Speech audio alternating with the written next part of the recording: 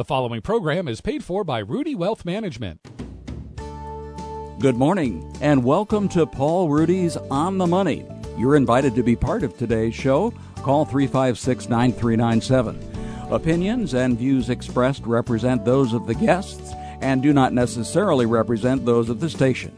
And now, Paul Rudy's On the Money.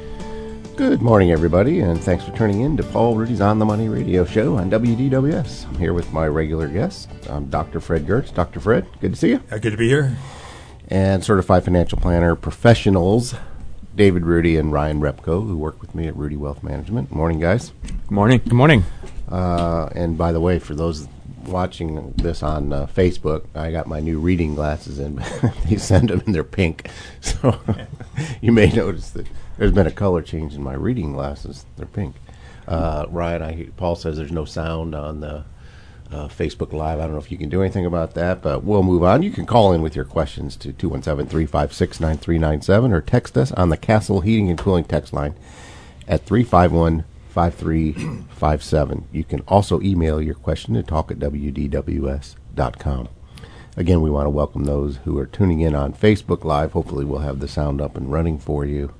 If not, you can just look at Fred. I guess that's what they'll do today. It's important to recognize that past performance is not an indication of future results.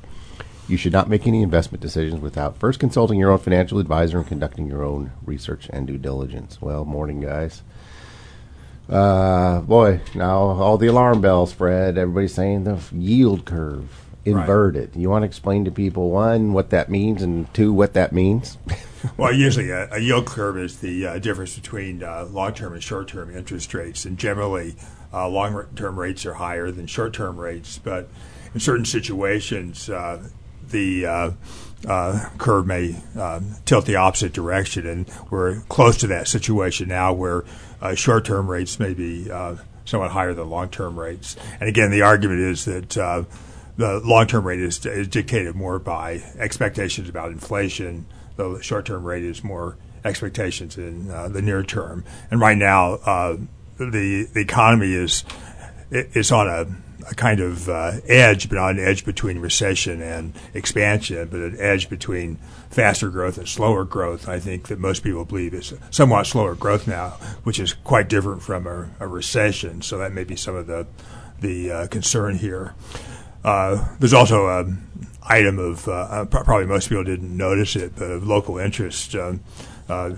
President Trump nominated Stephen Moore to be on the Federal Reserve Board of Governors. He actually is a University of Illinois graduate about 30 years ago, and he was 30 some years ago, and a resident of Illinois. It's kind of strange because he's a long-time columnist and writes a lot about the economy, but hasn't been really thought of as a monetary kind of person, but showing how much Trump devotes to this. He read an article, an op-ed piece by Moore in the Wall Street Journal, and thought it was so good that he decided to nominate him to the board. So it's going to take some time now because he hasn't been vetted yet. Oh, what's your, my initial view is I follow him, and I've read quite a bit of his work, and he seems like, for the most part, fairly common sense oriented, kind of more market driven. Would that be fair to say? I think so. Again, there's kind of a close kind of association of economists, and economists want someone who really is an economist in the Federal Reserve Board making those kind of decisions. So I think most of the people I know are not particularly thrilled about the nomination because he didn't have the expertise or so on of many of the people who have served in the past. But you could argue that they haven't always done that great a job either. But I would rate him high as a journalist, but kind of a little bit unknown as a active policymaker. Yeah, it almost seems like he doesn't fit the mold to me. Yeah. The pedigree mold. Well, I guess pedigrees don't always work either. Sure. There's an economist named Peter Diamond who won the Nobel Prize about 8 or 10 years ago.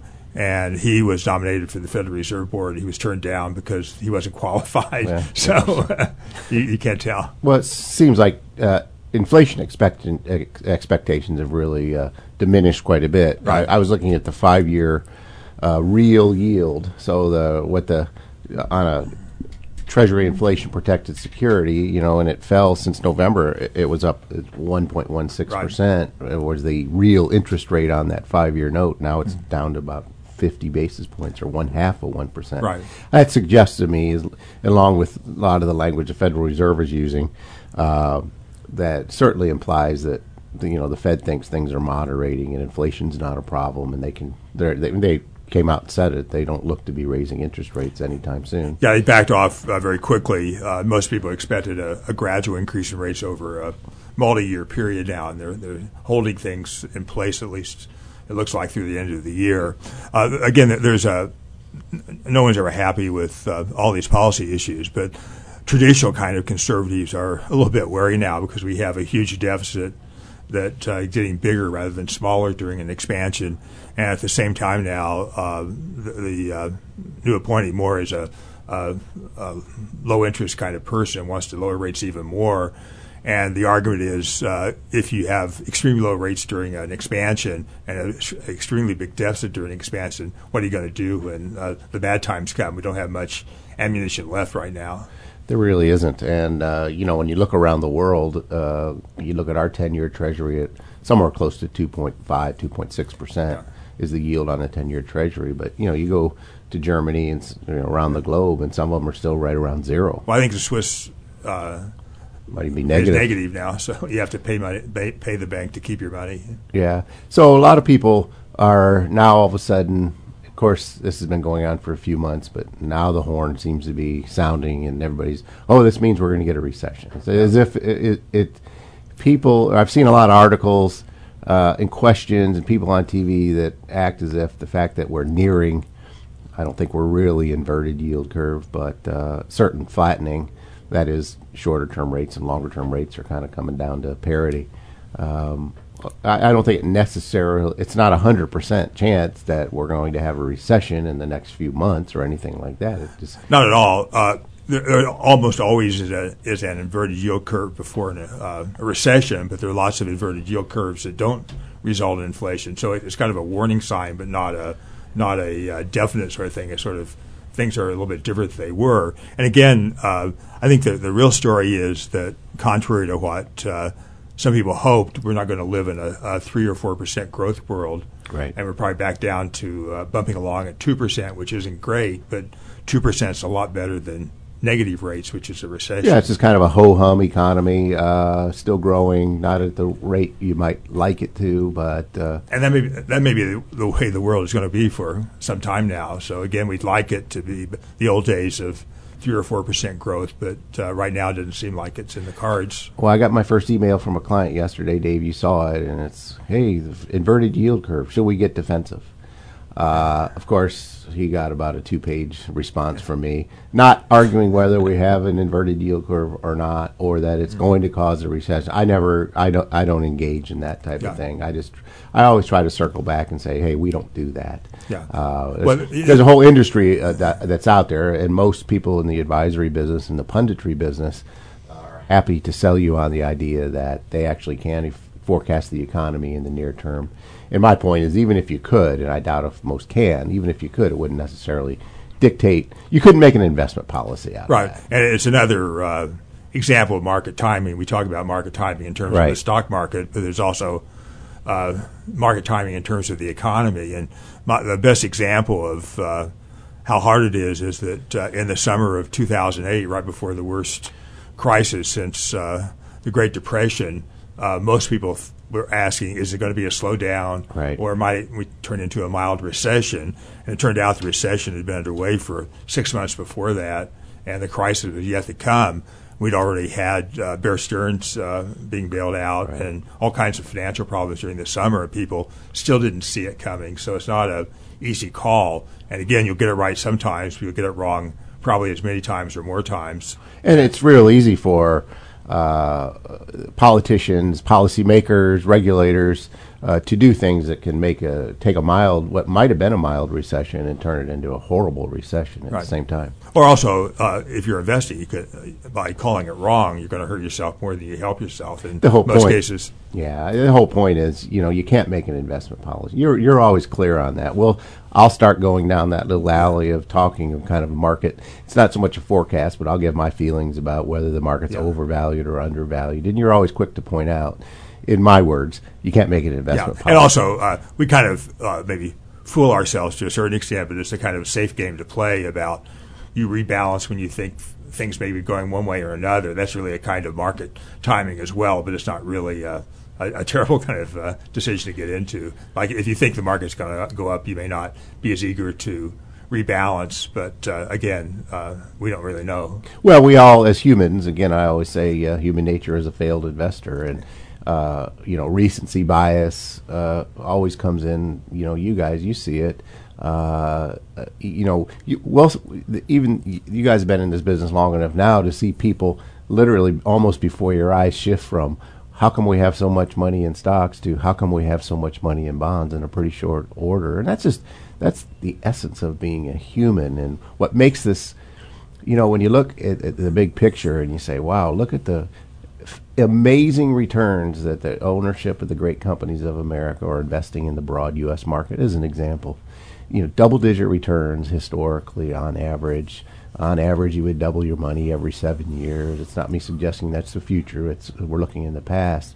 And yet people seem to go out of their way to snatch defeat out of the jaws of victory. And that's the psychology of this that I think very few people understand. Well, I always like to say, what does the data actually suggest? Let's go look and see in time periods where the yield curve inverted, what happened over the next block of time. Was there actually a market decline, in a high percentage of those cases? And Dimensional Fund Advisors actually wrote a really good article about this, and they looked at, it was like 14 different time periods where the yield curve had inverted in 5 different countries, including the U.S., so more developed countries. And so that's a relatively small sample size, but, you have 14 instances of that. And in 10 out of the 14 cases of yield curve inversion, the investors had positive investment returns over the next 36 months. So if you were to listen to some of the people on TV and react to a yield curve inverting and move your portfolio towards bonds, you're going to be worse off having done that 10 out of 14 times, historically speaking. Now, the exact odds, you don't really know. Again, that's a small sample size, but it's showing that more often than not, that's a bad decision, or it has been a bad decision. So even if you knew ahead of time the yield curve was going to invert, chances are you might have gotten it wrong from an investment standpoint. In other words, it's not going to tell you what to do with your investments. And I think it's what fascinates me after doing this for 35 years is how people, it's like they wake up one day and realize, hey, stock prices don't always go up. Sometimes they go down. And part of my letter to the client yesterday was, look, it's unknowable, but it's also irrelevant. Guess what? We are going to have recessions at some point. I don't think that's been outlawed, has it, Fred? No. We're still going to have recessions periodically, though we are having them. There are fewer in in modern times than there used to be, say, in the 1800s. They're fewer and further between. Even the 50s and 40s and so on. The term no longer is in vogue now, but we just talk about the Great Moderation prior to the crisis in 2008. And from 1980 on, the economy was had only a relatively few 10 years or so recession and very mild recessions, and maybe we're back in that pattern now. All right, Stan. Sorry, you've probably been on the line for a while. I just haven't looked over to my left to see. Stan, welcome to the show.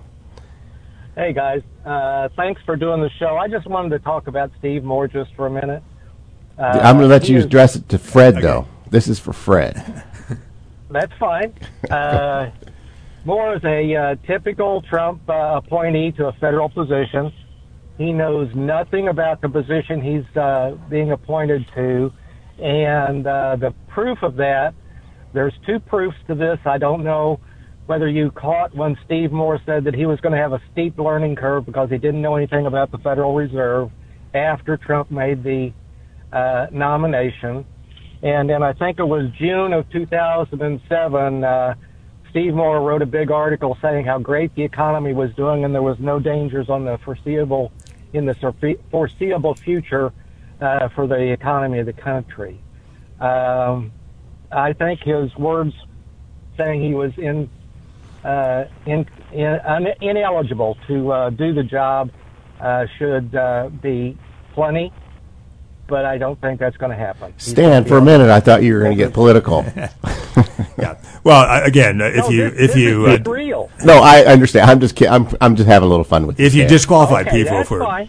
making wrong predictions, you wouldn't have many people left to serve. But I mean, the real question is whether being a commentator and writing articles about things is not the same as managing them. And I think everyone agrees that Moore doesn't have a deep background of knowledge about the actual workings of the Federal Reserve. He also goes in with a little bit of baggage now because he, a few months ago, he said that Trump could actually fire the Powell, the chairman of the Federal Reserve Board, and the argument was it was mismanagement of the economy. So he's going to.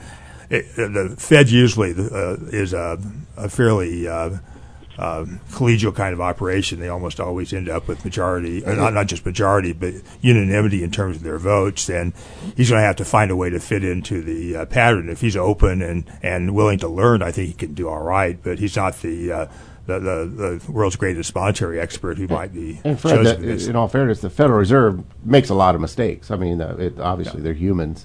It's not as if they're perfect and have a crystal ball. It really doesn't appear to be materially better than anybody else's. No, I mean, if he were going to be made dictator or czar of the Federal Reserve, I'd be much more wary than now. But again, there are mistakes. There are mistakes. I mean, in retrospect, we all make bad passes that end up in an interception, but it may have looked good at the time. So the Fed, I don't think, makes a lot of unforced errors in the sense of just getting it absolutely wrong or doing the wrong thing. They sometimes do things that things that won't work out because the economy is different from what they expected. And it certainly seems like Bernanke, there's a lot of things I didn't agree with, and not outside of the Federal Reserve, but he certainly got that one right. We knew we were in a national emergency, probably created by bad policy, not Fed policy, but certainly made things worse. But he certainly got that right. Emergency liquidity is what that system is. And that was a complicated situation, and whether he got it right in a perfect sort of way is debatable. But would rather have had him there than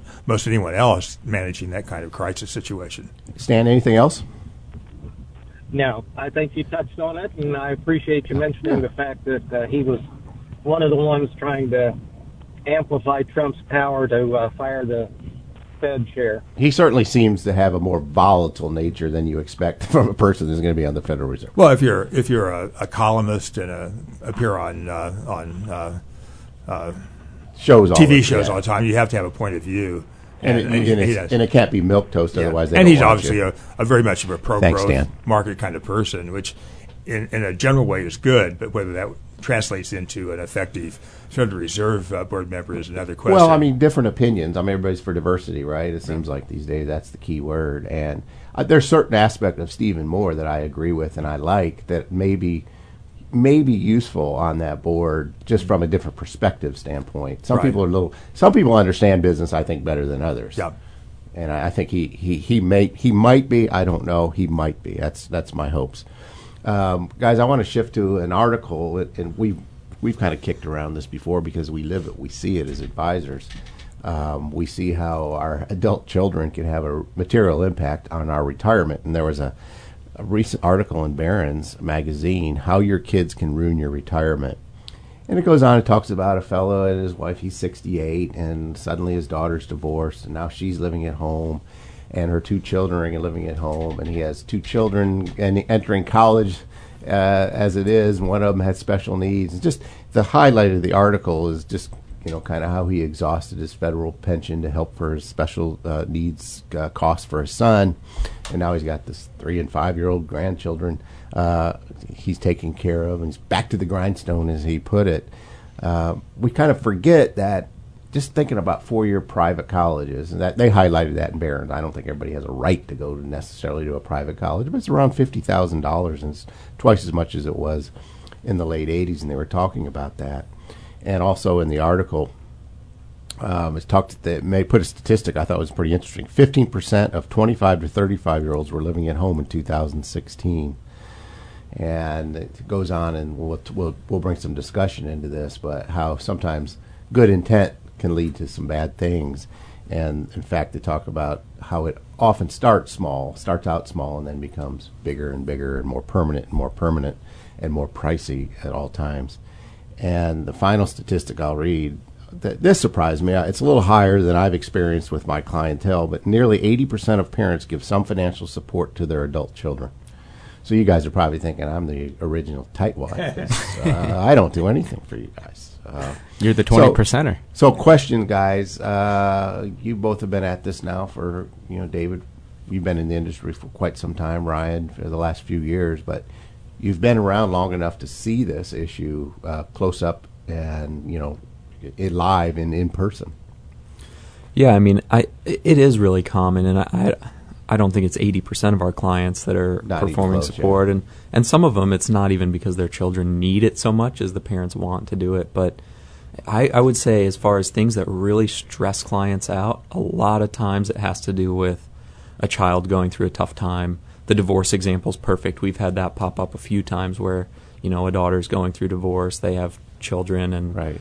Just to help them, especially if now you've got two places, the couple split up, and they're not living together anymore, right. So you have to pay rent at an apartment and then continue paying your house and things like that, and that can be a burden for people. And tough love doesn't always apply, right? It's hard to be tough love in those circumstances that they're thrown in, or if a child has an addiction problem, or it's just there are times I see it and I'll throw my opinion and talk a little tough love to them, but then there's some of these cases where that's just not appropriate. Yeah. It also applies to there are stories in the paper all the time about middle-aged people whose parents haven't figured out how to handle things, and it's the same sort of situation. You obviously want to aid them, but whether you want to aid them to live a lifestyle that's much higher than their income and their life work would justify is another question. I think that's what they call that sandwich generation. I've seen that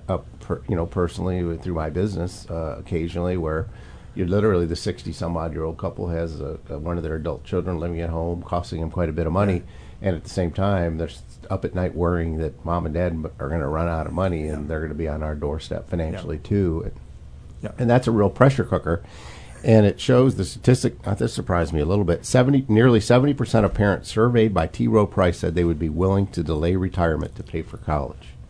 I know that's what I had to do. I in order for me to pay for college for myself, I had to delay retirement. Well, theoretically, everyone who pays for college is delaying retirement a little bit because it's a huge expense. I mean, if you didn't cover college for your children and just invested that for retirement, you'd be able to retire a lot earlier. And when you look at the data and you look at people 60 or over and how much college debt they still have or are responsible for in these Parent Plus loans, that's gone up considerably in the last 5 or 10 years. So there's just more and more people doing more and more stuff for their children, and it's tough. There is an argument, though. I mean, these are people that you don't worry a lot about, but there are people who have substantial accumulations, and it may make some sense to give away at least some of it while they're alive, and as opposed to bequeathing it after they die, and that's a delicate question, but it's a delicate question. And it's one that comes up frequently. I would say in our practice, that's more the conversation is more often about pretty well healed parents, and why wait? I always talk about let's give it with warm hands, not cold hands. That's just my way of kind of bluntly talking about it,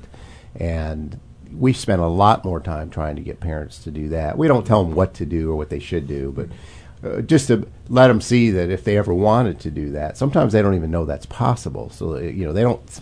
People, unless somebody knows it's even possible, they're not going to probably take any action. And it's really probably the most common theme for us is parents that are helping their children voluntarily, not because their children need it as much as, hey, why wait till we wake up on a cloud? But even that, you kind of run into similar issues where I think the most common concern I hear from parents who are doing that, helping children voluntarily, is I don't want them to become dependent on it. I know they're not now, but I don't want them to become dependent. And even for, the opposite situation where it's kind of because the children need the help, the biggest concern is, well, is this going to become a permanent problem because I'm solving their issues for them, and now they don't have to, change anything to lead a nice life. And that's why I'm so mean to you guys. It's so hard as a parent, and I'm speaking from the early days of a parent, but there's such a large gray area, and how do you help and how do you be proactive in someone's life without overstepping boundaries and then causing the opposite, like you're saying, Dave, getting someone to be dependent on you or instilling bad habits at an earlier age that maybe you wouldn't have had to deal with if you just let your kids maybe solve some of the problems on their own. And it's a hard place to be in because there is no way to know until it's too late. Yeah, I mean, there's just, I think it's Jimmy John. I listened to him one time, and I've heard him a number of times, and it gets in with that. But he always says, the way you learn is through pain. That's that feedback mechanism that allows you to feel it and make changes so it doesn't happen again. But it's a tough area that is probably the most, I would say, of all the financial planning issues that we have with our good number of families that we're responsible for, is how to delicately deal with that deal on a needs base. Some children need it, and some people, it's how do you deal with it if you have an abundance of wealth, and it's clearly you have the opportunity to help your children when they're in their 40s or late 30s and early 50s. But I have one family that, for a number of years would make fairly substantial gifts to their children. And one year we just made the decision, let's not do it this year, just so that they don't wait, expect that they're going to get this, bag of cash, sent to them or given to them every year. And so this is not an easy thing to deal with. But how would you guys say, all right, well, we have children, and you're going to have to think about this, obviously, in your own case, at least for you, Ryan, at the moment. How should people plan on saving for college and yet not wipe out their retirement or interfere with it so much? Which one, as a parent, which one's most important? How do we balance this act? We want to make sure our children have the education that, or even our grandchildren have the education our children got. How do you guys balance that? I think you have to look at yourself first, because the timeline for your kids going to college is a lot shorter than the timeline for you retiring, and the timeline of you being in retirement is a lot longer than the timeline of your kids being in college. So you can flex the timing simply by making sure that you're putting deposits into your 401k or your retirement accounts in general first, to make sure that you're not going to fund your kids' college and then wind up on their doorstep when they're older needing a place to stay. But you can first and foremost take care of yourself, and then you can start depositing in money into a 529 plan, for example, to try to get some of that tax-deferred growth, or completely tax-free, assuming you use it the right way. Isn't that, just making the case, saying you probably shouldn't go it alone? You really need to be deliberate about that and start doing some level of planning, even if it's a fairly basic plan of, okay, it's a 2-goal plan. We need to educate our children to a point, and we also need to accumulate enough money to control our own time, is what I call retirement. And the chance of you getting that right without like I said, it doesn't have to be a comprehensive plan, but at least some guidelines from an advisor, or it could even be a certified public accountant that you buy an hour of their time and say, hey, just help me down the path of this so that I get it at least largely right. Yeah, and obviously a good plan's better than a bad plan. There's a story, I think it's true, that there was a guy in his 50s who was living a pretty good lifestyle, cars, houses, vacations. And yet he had that wasn't me, by the way. No, and he had a very modest kind of job. And someone asked him, "How do you afford this?" He said, "Oh, I'm a waiter." And the answer was, "You work in the restaurant?" "No, I'm waiting for my parents to die." Well, there's a lot of that goes on. The other thing I'll say, savings aside, I think a really important thing to do is be really deliberate about, I guess, shopping around, for lack of a better term, for the college that you go to. I think a lot of people don't do that, despite the fact that college is really probably the biggest purchase decision for a lot of people, especially if they have multiple children. And for some reason, I think people just feel like they don't always look at the price. They just kind of want their child to be able to go wherever they want to go. And that's nice if you can afford it, but it's like there's realities to life. If you can't afford to send your child to a certain school, then that's just not in the cards. And you just have to kind of communicate that to your child. I know that's harder than well, you mean like sounds. Real life? Yeah, exactly. Yeah. But it's just reality. Yeah. Do you maybe not wait till they're 18 years old to have that discussion? Isn't that something maybe as they're a little bit younger and they're As soon as they turn into their teenagers, you start bringing in a dose of reality about here's where mom and dad are going, here's what we think we can do for you. You allow them to have some skin in the game. In other words, start connecting the dots of what this amount of money really means and what it takes to do that, and then maybe you bring up that, well, here's a lot of options. There's a lot of ways to do it. From not everybody should go to college. You can become an electrician or a plumber, a trade that is respectable trade, and earn probably more than a lot of college majors getting out, freshly minted college agents. And then if you're going to go to the education route, well, what about a local community college for the first couple of years? I have this belief, and maybe I'm just a cranky old guy at this point, but when I hear young college students or the younger generation whine about this college debt crisis, which I don't think is a crisis with any sense of proportionality, it makes me wonder, well, where was the responsible adult in this that says, hey, by the way, don't borrow more money than your beginning salary. So if you're going to get out with a degree that you make $30,000 a year, don't come out of college with an education with a debt of $100,000. It just doesn't make sense. And it's this sense of entitlement. I think it's crept in, Fred, that everybody has a right to go to college. Yeah, there are two kind of unpleasant news stories the last week or so that come together. The first one was the thing about parents bribing to get their children into college. The other, which is really sad, was the suicide of famous economist Alan Kruger, and he actually wrote an article. He was a successful, seemingly happy person. Right. But anyway, he wrote an article, and what he did was to look at people who had applied to Ivy League schools and been accepted, and then he looked at some people who chose not to go there but went to Miami or University of Illinois or someplace like that instead, and it turned out they did just as well financially and lifestyle and so on as the people going to Ivy League schools. So it turned out it was more a matter of the quality of the people going in as opposed to what they actually got in the university. So the choice between going to a state school and a private school may have some prestige differentials, but in terms of actually producing income or whatever, it's probably not very different. Yeah, I guess my views are pretty rigid because the only option I had for get a college education was I was going to pay for 100% of it. And then I looked, I wasn't too good to go to Parkland for 2 years, save a lot of money while I was working full-time during that period. And that allowed me then to go to a state school, Eastern Illinois. I'd like to tell you I finished it in 2 years, but, I had two brothers down there. We had a little bit of fun at Eastern, so I was a little delayed. It took me 3. And I think I walked out with a $10,000 debt. That was 1982. So call it maybe like double or, $25,000 today. And so this sense of entitlement has definitely crept in, and I think parents get that pressure then. They get pressure not only from their children's expectations, but then their friends and family, and, how come we're not going to the colleges our cousins or our, brothers are going to? Yeah, it's an investment decision, and again, if you're going to be an Uber driver, you don't necessarily go out and buy a Mercedes to take people around. You have to balance the cost of the investment against the return.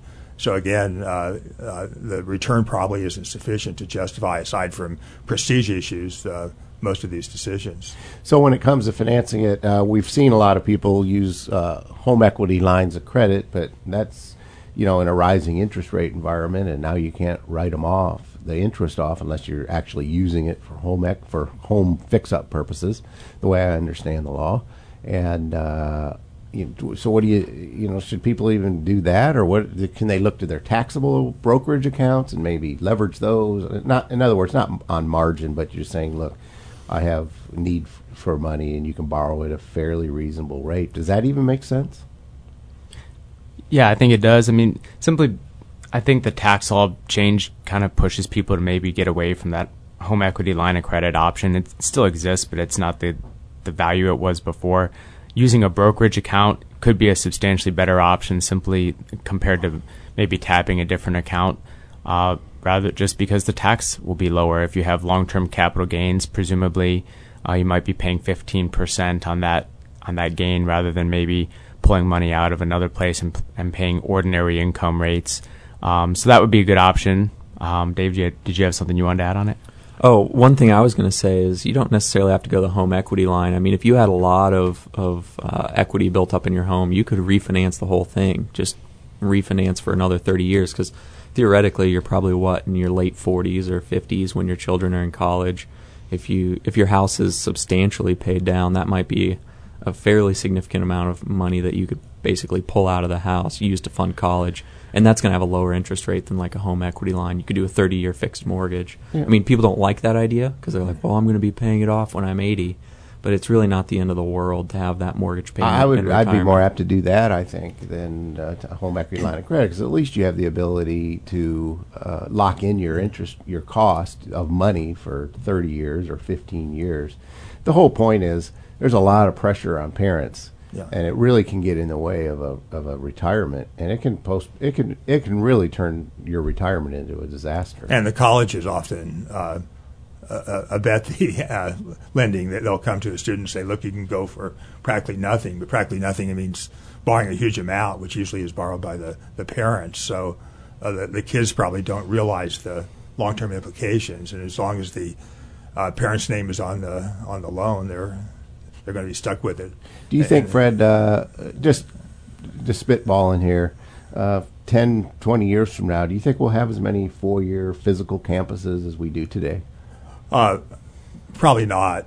It's very hard. Colleges have a kind of almost indefinite life. They're like Sweetbriar in Virginia was totally bankrupt. They were going to close, and then a bunch of people got together, and they're open now and losing money. I was coming back from O'Hare a couple of days ago, and just kind of a nondescript neighborhood in North Chicago, in north part of Chicago, and there's a huge billboard saying, "Come to Bowling Green. It's a great place to go." So colleges are out to do whatever they can to make it happen, but it's getting increasingly difficult. Like Eastern is doing well, but Western and Southern are not doing well in Illinois, and they're hurting for students. Yeah, it's look. This is certainly it's one area. College expenses for parents that get in the way of retirement. It can really postpone and destroy a retirement. But these curveballs of adult children needing help in retirement is a pretty common theme. Yeah. And sometimes the best thing to do is talk to your financial advisor and say, I need to wonder, should I do it? Could I do it? What are the downsides of doing that? Sometimes you can't help people a little bit. Sometimes if you take them on, you're taking them on for life. And I was going to say, I don't really think of it so much as, helping your children versus retirement or being able to retire. Because I think most people faced with the decision of helping a child and working an extra couple of years, they're going to say, yeah, I'll work a couple extra years to help my child when they need help. And it's like, well, yeah, that sounds good. But really it might be more of an issue of helping your child versus running out of money. If you're giving them an amount that is unsustainable or it causes your portfolio to not be big enough and then you're forced into retirement, which there's a high percentage of people that retire earlier than they planned. I forget the statistic, but it's really high. And sometimes it's for health reasons, disabilities. Exactly. So that can cause problems, and then you're forced into retirement and you're either living a very, very modest lifestyle or you can end up running out of money and then, I think Ryan mentioned, end up being dependent on your children. So you guys have run, even for yourselves, with planning. If you have a new baby, let's just say just freshly minted baby child, and figure using an 18-year time frame, conceptually how much money, if you wanted to go to a public university, it'll get today's rates, say call it $35,000 a year plus some level of inflation. Do you guys recall what it takes if you really wanted to fund 100% of it for over that 18-year period, how much monthly or annually you'd have to put aside? I do. The numbers I ran are similar to what you're saying, so it's going to be unique in each situation. But for me to fund roughly a $30,000 a year college would be about putting in $9,000 a year for about 18 years into a 529 plan and invested fairly aggressively along the way, not putting much in bonds. And that's simply because we're looking about 20 years out. We're going to have inflation, and we also have the high cost of college education rising faster than anything else is rising. So you have to get over that hurdle as well. Yeah, I think if I'm doing the planning now, I would use the cost of an education probably going down, not up. That's just my theory. I think there's going to be a lot of competition from these, high quality, internet-based colleges that will have Nobel Prize winners teaching their investment courses and their economics courses, or whatever the courses are. I always think of business terms, but I guess there's other majors besides business. That's the thing, is it's so tough to know what to do, though, because you got to do something. You don't want to bank on that, Right. and then college costs continue increasing at the rate they increased since 1980 at like 6% annualized, and now you're way undersaved. Right. But there's no reason, though, you have to have 100% coverage. I mean, if say you got 80%, you borrow some money or cut back on, pay Right. for it out of current income or take a little bit of debt. So again, no one says you have to walk in the door with 4 years paid. You can always make adjustments, just like your retirement can be adjusted. Right, because we don't know what returns are going to be. We don't know what the costs are going to be of college education. We don't know what level of the rate, the increase. Is it going to increase at an increasing rate or a decreasing rate? There's a lot of things you don't know, but that's not an excuse to not somehow say, okay, we would rather be approximately right than precisely wrong. Let me say one word. Sure. I should have said it a few minutes ago, but the worst of all worlds, though, is to borrow money and have a student go to school and then not finish. Not finishing is the killer. You don't get any premium for being in college for a year or two and not graduating. So if you have a student that's not serious or not motivated, it's probably not a great bet to borrow a lot of money to fund that. No question, and we've seen that happen, and again, it can be devastating because it's a long-term problem, and I don't know what's going to happen in the future. I'm getting to a point where I look at college kids these days. Again, I'm getting old and cranky. I think, I'm not sure I'd hire college kids. They come out with all these weird views, probably like I did back in 1982, I suppose. Was your hair long then, Paul? Yes. In fact, I always make this joke when I'm buying pants. I said, when I was in college, I had a 32 waist and a 36-inch inseam. Now I have a 36 waist and a 32-inch inseam. I don't know what happened. It's only been 35, 36 years, 37, I guess, since college. Well, look, I guess my advice is these things are going to happen to a certain amount of people. A lot of this is outside of your control. Random things happen. We call them curveballs in life. The thing is, if you start out young enough in life preparing for curveballs, unnamed curveballs, we know that we have to plan for retirement at some point. We know that we may have to educate or partially educate, cover the cost partially for our children. We know that we have long-term care potential issues way down the road. These are things that just take planning, because I guess planning it allows you some room. They call it margin for error. I call it margin for life. And and half the people don't do any type of planning at all. Someone asked me who our biggest competitor is. I said it's people not doing anything, right. and that's the most realistic answer. But the sad, I'm talking about all the negative news, but Fred, the sad news this week is that people are finding out that their prepaid tuition plans are not sufficient to fund the tuition, and it's not guaranteed by the state of Illinois either. So even if you're with the best intention, you went forward and said, I'm going to buy this now, and my kids are guaranteed that their tuition will be paid. Well, now it's in limbo. It's up to the General Assembly to bail out the prepaid tuition plan. That would be quite concerning if you've done everything right. You thought you locked up, 4 semesters or 8 semesters, or how many you purchased. It struck me, Fred, that plan conceptually I like the idea a lot, but it seemed like it was built on some strange expectations of returns. Well, yeah, and cost of. I think they underestimated the rising cost, and there's probably other dynamics at play. But I couldn't have if I was a pension fund, so to speak, or putting a plan together, and someone said, "Okay, I want guaranteed," it was, I guess it would be 16 semesters. No, maybe for me it was.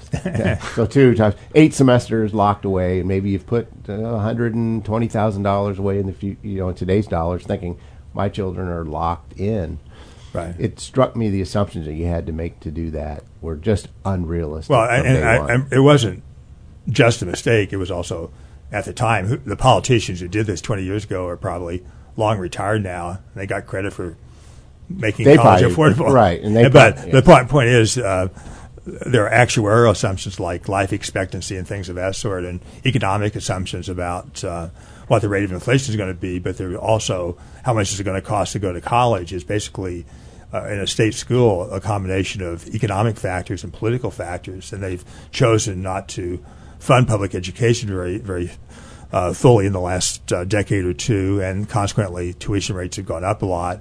And that means it's very expensive now to. Just as an aside, how much of the inflation of, I'm thinking of college at this point, university level, how much of that is just because it was so easy to borrow money? Do you think that had an impact? Yeah, it's a big deal, I think, and also the way federal guidelines work is kind of strange. Like if you're a poor person and can't afford to buy your food, you get food, but they don't say you get to go to the most expensive restaurant in town.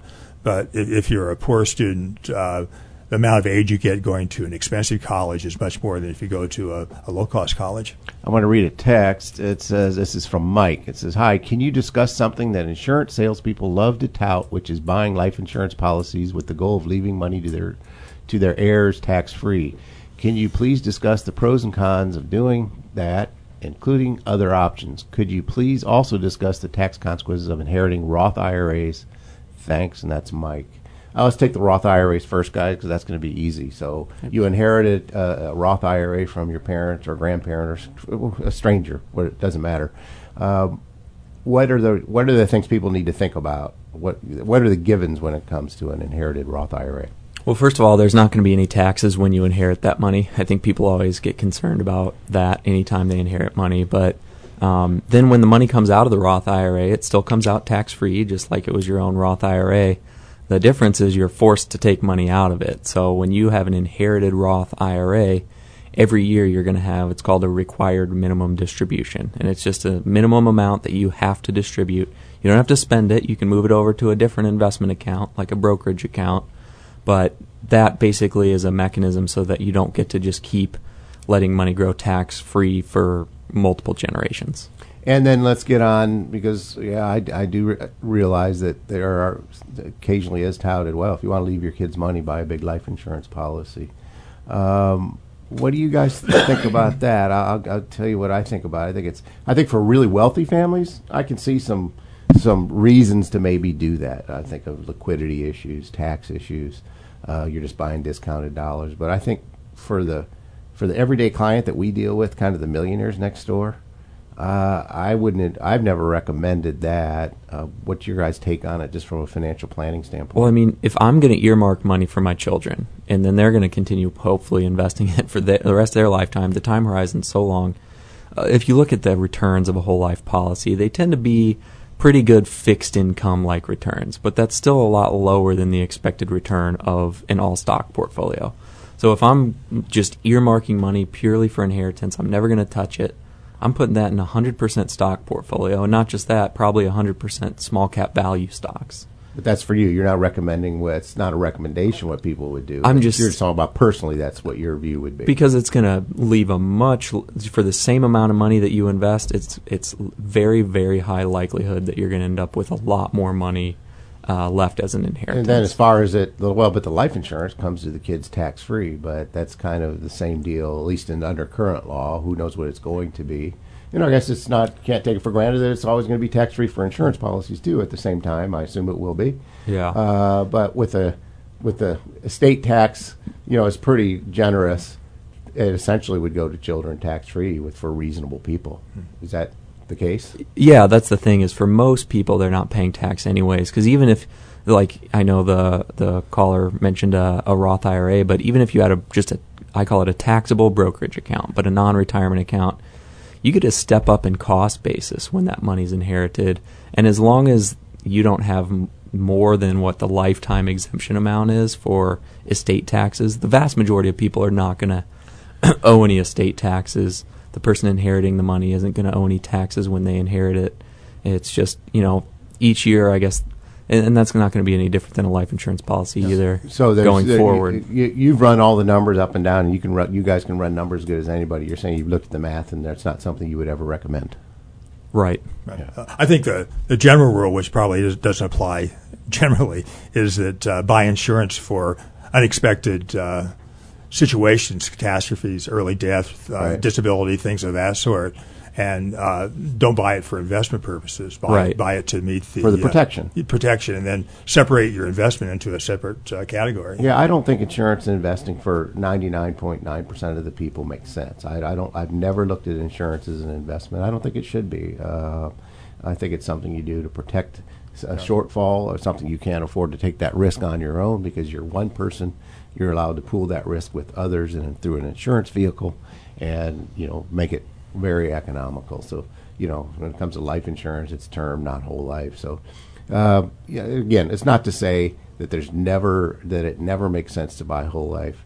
I can just tell you in 35 years, I've never recommended when a client or a person just off the street said, hey, this is what I'm being suggested. What do you think? I've never made the recommendation of whole life. I could say that with the variable annuities too. Again, these are very highly commissioned products that are being sold. Doesn't make them evil. It's just saying, look, there's a huge, huge conflict of interest for people that sell products and earn big commissions. Again, it doesn't make them bad people. There's a lot of great people, I think, in what I would call a bad system. I think that conflict of interest is really hard to get over.